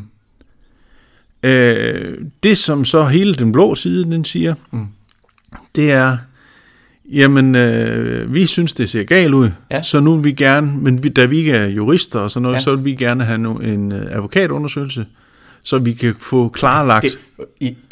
Jeg skal lige tilskyde, det er de faktisk rigtig mange af dem. Ja. Jurister. Det er sådan en sag. Ja, men det gør det så måske mere aktuelt om, hvis de kan se det. Så få lavet sådan en advokatundersøgelse, om der nu er noget i det. Ja. Der, hvor jeg ikke kan have det, og der, hvor jeg synes, jamen, der, hvor hun ikke tager ansvar, det er, at hun siger, at hun er lige frikendt sig selv. Mm-hmm. Jamen, som jeg læser, så er der ikke noget at komme efter. Men nu skal jeg lige, jeg er med på meget af det, du siger, men jeg er lige nødt til at lave en time-out igen, og sige, nu skal vi have skilt tingene ad. Mm-hmm. Vi skal finde ud af, hvad det betyder, når du siger, hun skal tage ansvar for sine handlinger. Før sagde du, at hun bør gå af i dine øjne. Det synes jeg faktisk, hun burde gøre. Ja. Men det har man vel ikke brug for i en rigsretssag? Nej. Det er jo sådan set bare hendes egen. Altså, hvis du kan huske det Poul Schlüter dengang med Tamilsagen. Ja. Det var jo ikke Poul Schlüter, han var jo ikke anklaget. Nej. Det var jo Nien Hansen, der var det. Men alligevel, så læste han, selvom han var imod konklusionen, så tog han alligevel ansvaret og sagde, jamen så går jeg af. Det tog han en beslutning om. Ja. Det synes jeg er respektfuldt. Okay, godt. Det kan man sige, det er der ikke meget af heroppe. Ja. Men er det ikke også rigtigt, at Poul Schlüter vurderede vel, altså han var jo inden den famøse Tamil-rapport, den kom, der var han jo uenig i præmissen. Ja. Det var han også, efter han havde læst den. Ja, men han var alligevel nødt til at tage til efterretning, at nu er der nogen, der vurderer sådan noget bedre, der har sagt, at det var forkert. Ja. Og dermed sagde han, ergo var det forkert gjort. Så nu må jeg trække. Nien Hansen. Ja. Gør det nogen forskel i dine øjne, at Mette Frederiksen i den her sammenhæng jo stadigvæk siger, det var altså det rigtige at gøre. Der var rod i processen. Men jeg står ved beslutningen. Nej, det er ikke, fordi det var en ulovlig handling, hun gjorde. Ja. Og det kan man ikke i princippet det samme som Inger Støjberg. Altså, den var ulovlig på grund af timingen. Hun fik jo meget kort tid derefter. Det er ligegyldigt. Nej, det er ligegyldigt, fordi hvis det er, at vi må køre 80 km på motorvejen, så kan man ikke undskylde sig med, at man ikke vidste at køre 80 km. Så kan det godt være, at man har, hvis man er lovgivende, så kan man lave det om, så nu må vi godt køre 100 km i timen. Ja, og det var det, der skete. Ja, men hun havde været ude, mens det var 80 km i timen, og køre 100. Ja.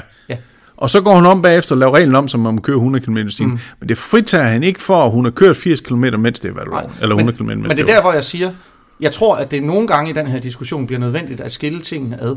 Fordi jeg tror meget af den borgerlige iver efter at få placeret et ansvar og få det placeret hos Mette Frederiksen, det i virkeligheden handler om, at man er utilfredse med selve beslutningen. Altså om, at minkene skulle slås? Nej, okay. fordi hvis hun på det møde, hvor siger jeg, hun beslutter, at nu skal alle minkene slås ihjel. Ja.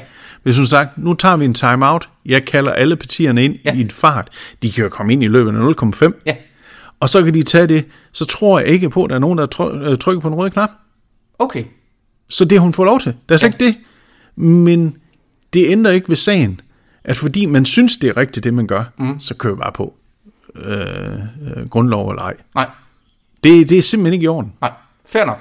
Godt. Så langt det med at tage ansvar, der handler om, den del af det at tage ansvar, der handler om, at du synes, at regeringen bør gå af. Ja. Godt. Men så det andet, der handler om rigsretssag, hvad er det for noget? Jamen, det er jo det, hvis det har været forsætligt. Ja. Men det ved man jo ikke. Det ved man ikke. Altså, det har de jo ikke, det hedder det er groft, hvad hedder det? Det har et andet ord, så det ikke er decideret forsætligt, det hedder. Jamen, det er sådan lidt en vinkel. Men om hun ikke kunne vide, eller ikke skulle have vidst det, at det ikke var... Fordi ellers alternativt, det var jo, at enhver minister fremover nu kan henholde sig til, jamen det kan godt være, at det ikke var lovligt, det jeg gjorde, men det vidste jeg ikke. Jeg lå være med at læse i papirerne, fordi så bliver jeg ikke oplyst. Og så må vi... Det er jo ærgerligt, så må vi bare lave det om. Så det er fordi, du mener, at Mette Frederiksen har ageret på en måde, som i dine øjne bør gøre, at det faktisk giver hende en straf? Altså i vores juridiske system, i vores domstolssystem. Ja. Fint nok, fordi det er vi enige om, det er noget andet, altså, end det her med at gå af som regering. Og det er jo derfor, jeg også gerne vil have den her advokatundersøgelse. En advokatundersøgelse, yes. For at se på den del, som Granskningskommissionen ikke har undersøgt. Ja, og der tror jeg så, der kan vi finde noget i det her program, at være i hvert fald delvist enige om. Fordi det havde jeg også foretrukket, at man gør. Ja, for jeg kan ikke forstå, hvis hun er så ren, som hun mener, hun er, så var den jo lige til højre ben. Ja, Henrik, altså i forrige udsendelse, der sad vi to og talte om Claus Hjort Frederiksen, hvor jeg kan huske, vi var enige om, at det er urimeligt, det der med at sige, at han burde hilse det velkommen, at få en chance for at rense sig ved en domstol. Ikke? Ja.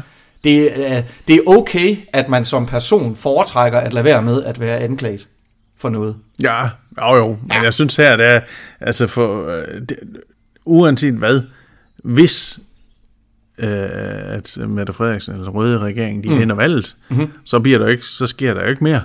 Og så kommer man til at hænge der. Men så vil vi jo blive ved med at tro, at det, eller sådan, i hvert fald på den blå side, at de fik lov at komme afsted med noget, som ellers ikke var lovligt, men nu var der ministerbiler nok at handle med, så går det nok.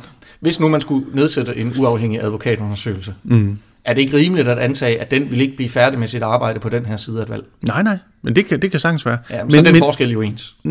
Ja, bortset fra, at når så at den advokatundersøgelse er færdig, så ligesom med Inger Støjberg, så tager man skridtene på det tidspunkt. Ja, okay, på den måde. Godt. Men jeg vil også sige, jeg synes et flertal af Folketingets medlemmer, partier, skulle have valgt at få foretaget den her undersøgelse. Alene fordi, som du jo egentlig også sigter lidt til, jamen nu hænger det i luften. Ja. Ikke også? I mine øjne, så tænker at det værste, der kunne ske ved det, det er, at vi spilder pengene på det. Men det vil jeg sige, altså så lever vi også med det. Ja. Det vil være okay. Ja. Jeg synes, det vil være det rigtige at gøre. Altså, jeg ved ikke, om vi skal prøve at lave et billede af det, som jeg synes egentlig, det har været. Det er Mette Frederiksen, hun har været inde i et rum alene. Der er stået en kage inde på bordet. Og så da mødet derovre, eller da hun kom ud indfra, så er kagen væk. Hun siger, hun vidste ikke, der var en kage. Så det ved hun ikke noget om. Okay. Men hun kan erkende, at den er væk, og det er selvfølgelig hende, der har været derinde alene, men det forstår hun ikke noget om. Okay. Så er det, de andre siger, skal vi ikke prøve at finde ud af, at vi har faktisk kamera inde i det rum? Så siger hun, nej, det synes hun ikke, vi skal bruge de kameraer. Ja. Hun kan jo godt have en chance stadigvæk for at stå foran et kamera, som man ikke kan se kagen alligevel. Ja. Men hun vælger ikke at tage chancen. Okay. Eller risikoen. At tage den, som man venter den, ikke? Og sige, jamen, det vil jeg ikke, det er ikke rart, det skal vi ikke. Ja. Det er sådan, som jeg ser det. Mal lidt ud. Ja.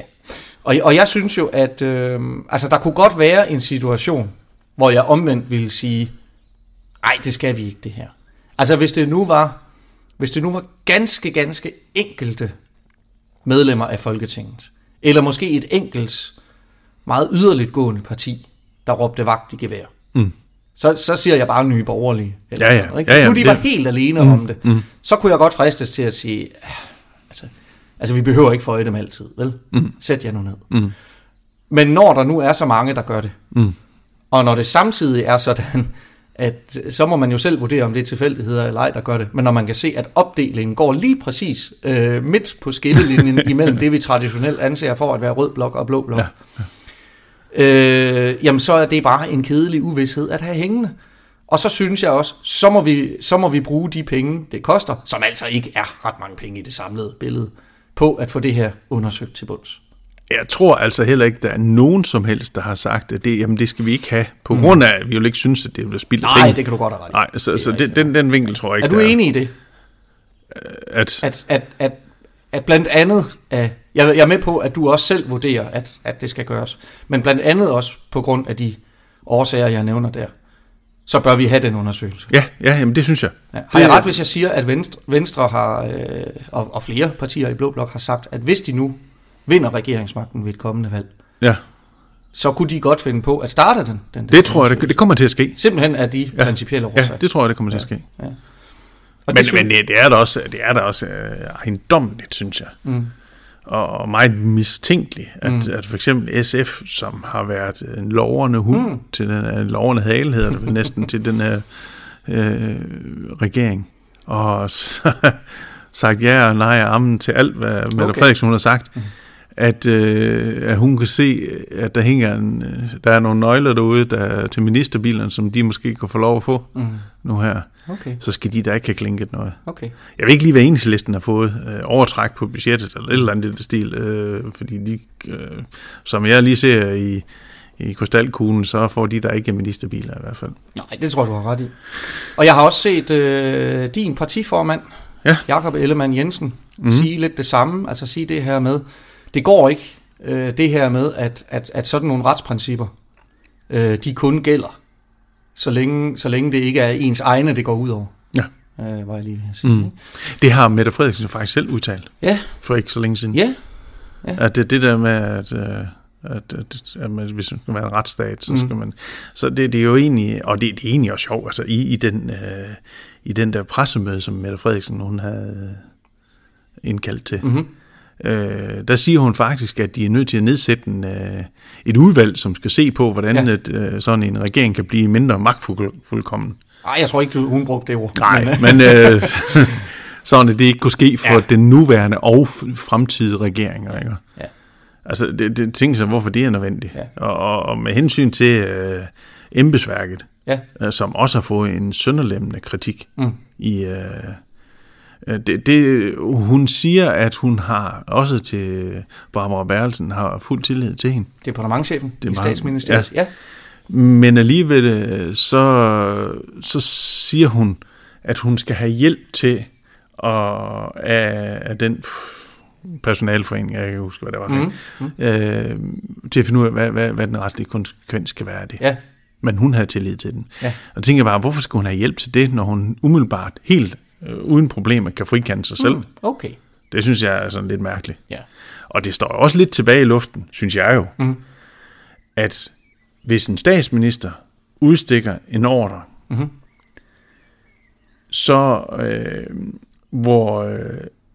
så kan embedsmændene, som egentlig skal fortælle dem, at det er der ikke lovhjemmel for alt det der, de kan retsforfølge for den ordre, som statsministeren udstikker. Ja. Men hun kan ikke selv. Altså, det synes jeg godt nok er en farlig arbejdsplads at have. Og det der med, at hun også har politiseret mange af hendes embedsmænd, altså de skulle jo gerne have partibogen i orden, dem der bliver ansat inde i embedsværket. Det har jeg jo før i en tidlig udsendelse sagt, at det er et problem. Også fordi, at hvis vi så får et systemskifte, skal vi så have skiftet alle vores embedsmænd ud? Ja. Det synes jeg er et problem. Det har vi egentlig haft en god tradition for, og ikke var nødvendigt, fordi de var... Jeg kan sige, jeg ved jo ingenting om, at de er partiløse, men i hvert fald, at det er ikke det, der er årsagen. Ja. Og det her, hendes hårde Man kan bare se på Barbara Bertelsen også, altså med de sms'er, som dog ikke er blevet slettet. Altså det har jo været en uhyggelig hård linje, der er kørt. Og hvem siger, at de der embedsmænd, at de simpelthen ikke har tur og række hånden op? Eller har måske gjort det, og så er det fordi, det skal de have blandt udenom. Altså det vil jeg da ikke helt afvise, at det også kan være. Og skal man tænke sådan helt ren konspiratorisk, og det er vi ikke for fine til her. Nej, det skal jeg så sige. Det er, hvorfor har hun fuld tillid? Hvorfor bliver Barbara Bertelsen ikke bare smidt under bussen, ligesom Mogens Jensen? Ja, men der er jeg nødt til at sige, der synes jeg, at du placerer Mette Frederiksen i en umulig situation, fordi det ville du også have kritiseret hende for, hvis hun havde gjort det. Ja, men det er rigtigt. Så havde du sagt, at hun bare sender ansvaret videre. Ja. Nu har hun har rent faktisk gjort det, som der ikke var ret mange af os, der forventede, at hun ville gøre, ved ikke at gøre det. Ja, hun tværtimod siger, jeg har fuld tillid til alle mine embedsmænd. Ja. Men jeg tænker sådan lidt på, hvad er årsagen? Ja. Og nu er det konspiratorisk, men kunne det være, at både Barbara Bertelsen, men måske også nogle af de andre embedsmænd, har nogle informationer, som de lige pludselig godt kan huske, i tilfælde af, at de bliver fyret? Okay. Ja, se, det tør jeg ikke at sige noget om. Altså, det har jeg simpelthen ikke belæg for. Nej, det er også kun, hvad... Ja. Nå, men hvis vi så siger, vi fandt noget at blive enige om, ikke? Vi vil godt have den her advokatundersøgelse. Ja. Muligvis af forskellige årsager. Ja. Men vi er dog enige om, at det vil nok være det rigtige at gøre. Ja. Hvis nu det bliver et borgerligt flertal, der får regeringsmagten efter et folketingsvalg, så får vi den nok. Det tror jeg også på. Ja. Kan jeg så se frem til, Henrik, at få min Irak-kommission alligevel? For det vil jeg gerne have. Ja, det kan du nok ikke få, hvis der er en blå. Nej. Er man ikke også for sent nu? Nej, det er ikke for sent. Vi kan godt nå det. Kan vi det? Vi kan godt nå at få dømt Anders Fogh Rasmussen som krigsforbryder. Det er det, vi taler om. Nå, okay. Hvis jeg ikke husker galt, den har jo været nedsat, den her kommission. Og hvis jeg ikke husker galt, så har Venstre stået for at nedlægge den af 2 omgange, da de genvandt regeringsmagten. Okay, ja, det er snart pas. Ja. Fisk, det tænker jeg, du får svært med. Okay, hvorfor? Jamen nok af samme grund. Jeg ved det ikke. Det ved jeg ikke. Nej. Det skal jeg ikke... jeg tror... Er det i orden? Nej, det er det jo i princippet ikke. Godt. I princippet. Jeg ved ikke, hvad der er i det, og nu ligger du til grund, at han vil blive dømt som krigsforbryder. Altså, det gør han i hvert fald ikke, hvis ikke han bliver anklaget. Nej, det er rigtigt. Men Claus Hjort er heller ikke blevet undersøgt. Nej. Ja, altså jeg ved ikke... Hvis jeg skulle lige umiddelbart i det her, hvis jeg skal synes noget, som Blå Blok ikke har gjort godt, så var det dengang, de stemte for den her rigsretssag mod Mette Frederiksen på et borgerforslag. Ja. Det var simpelthen, altså... Ja. Det var at gøre... Der krummer vi det tær, så det går sådan, ikke? Ja. Altså det er simpelthen under lavmål for... Ja. Men med det Irak-kommission, det ved jeg ikke. Nej. Det ved jeg ikke. Jeg kender simpelthen ikke nok til den. Nej. Altså jeg synes jo, særligt når Venstre vælger at indtage sådan et principielt standpunkt, hvor man siger, at det nytter ikke noget, at retsprincipper kun gælder, når det ikke er ens egne, det går ud over. Så bør det også gælde her. Ja. Og på samme måde... det tænkte de jo sådan lidt med Inger Støjberg, men Inger Støjberg kom jo også dengang, de blev tvunget til det. Men det er jo ikke så... Altså, det er jo ikke sådan en... Det er jo ikke sådan noget, hvor man siger, nu har I fået en, og så har de andre fået en, og så står det lige. Nej. Sådan fungerer det jo ikke. Og på samme måde vil jeg da også sige, hvis der er medlemmer af mit tidligere parti, SF, der lige nu siger, ja, det er også rigtigt, vi skal have den der Irak-kommission. Det mener vi også. Så synes jeg, at de har et forklaringsproblem. Fordi hvorfor skal vi så ikke have den her undersøgelse af Mette Frederiksen? Men så fordi vi ikke kan få det, så skal vi ikke have nogen undersøgelse af nogen som helst fremover. Nej, det har du ikke hørt mig sige. Nå, fordi jeg synes det der synes, vi skal have dem begge to. Det kan godt være... Jeg synes, vi skal have dem begge to. Ja, okay. Ja, altså havde det nu været Helle Thorning dengang, så er jeg ikke sikker på, at jeg synes, at det var nødvendigt. Nej. Også fordi lidt det kommer ind på det landets sikkerhed og sådan noget. Det er lidt noget andet. Det her, det er simpelthen... jamen, jeg ved det ikke. Okay. Godt. Men der er jo en grund til også, at vi taler så meget om det her spørgsmål om der skal være en advokatundersøgelse eller ej. Og det er, at næsten helt op til det her programs start, det er søndag i dag. Ja. Det var faktisk først i går, lørdag, at vi fik vished for, at den ikke kommer. Ja. I hvert fald ikke lige nu. Ja. Og hvorfor var det først i går, at vi fandt ud af det? Jamen, det var fordi, at de radikale, de har holdt hovedbestyrelsesmøde, og de skulle blive enige om, hvad det er, de synes. Ja, det var fordi alle havde taget stilling til spørgsmålet, undtagen de radikale. Ja. Og i den her sammenhæng endte de så med at være tungen på vægtskålen. Ja. Så det havde betydning, hvad de sagde. Ja. Og hvad sagde de så? De sagde, at de der ministerbiler, som de har udsigt til at få, at det var et tungere end retsprincipperne, som de alle selv sagde. Det var det, du hørte. Ja, det var måske nok det. Jo. Nej, det er, at de sagde, at de synes, at der var så meget ro i det her, og der skulle ren luft til. Så derfor så vil de tvinge statsministeren til at udskrive valg, inden at vi samles igen den 1. oktober. De ville kraftigt opfordre hende til det.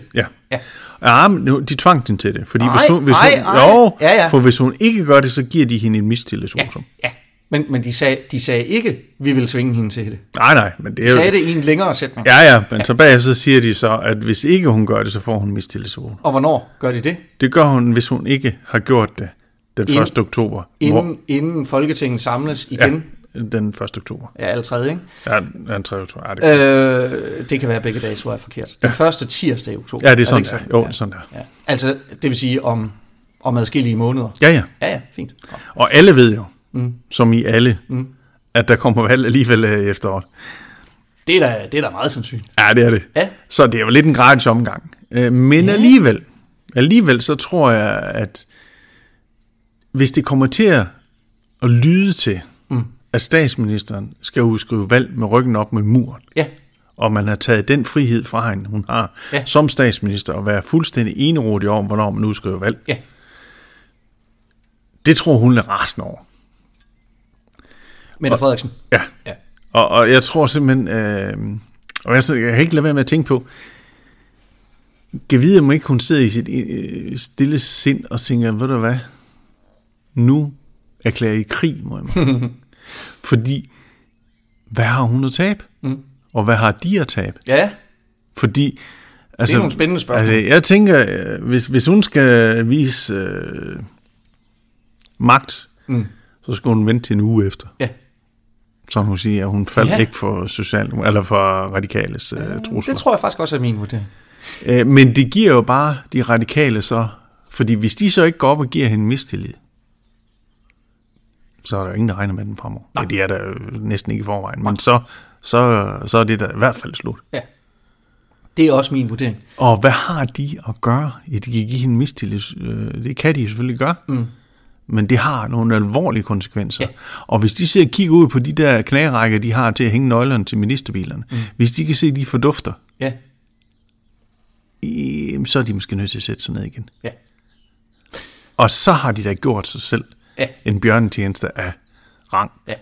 Jeg kan huske, det første jeg tænkte i går, da det her det blev meldt ud, det blev jo det var de radikales partiformand, eller gruppeformand hedder det jo i virkeligheden, Sofie Carsten Nielsen, som meldte det ud på Facebook.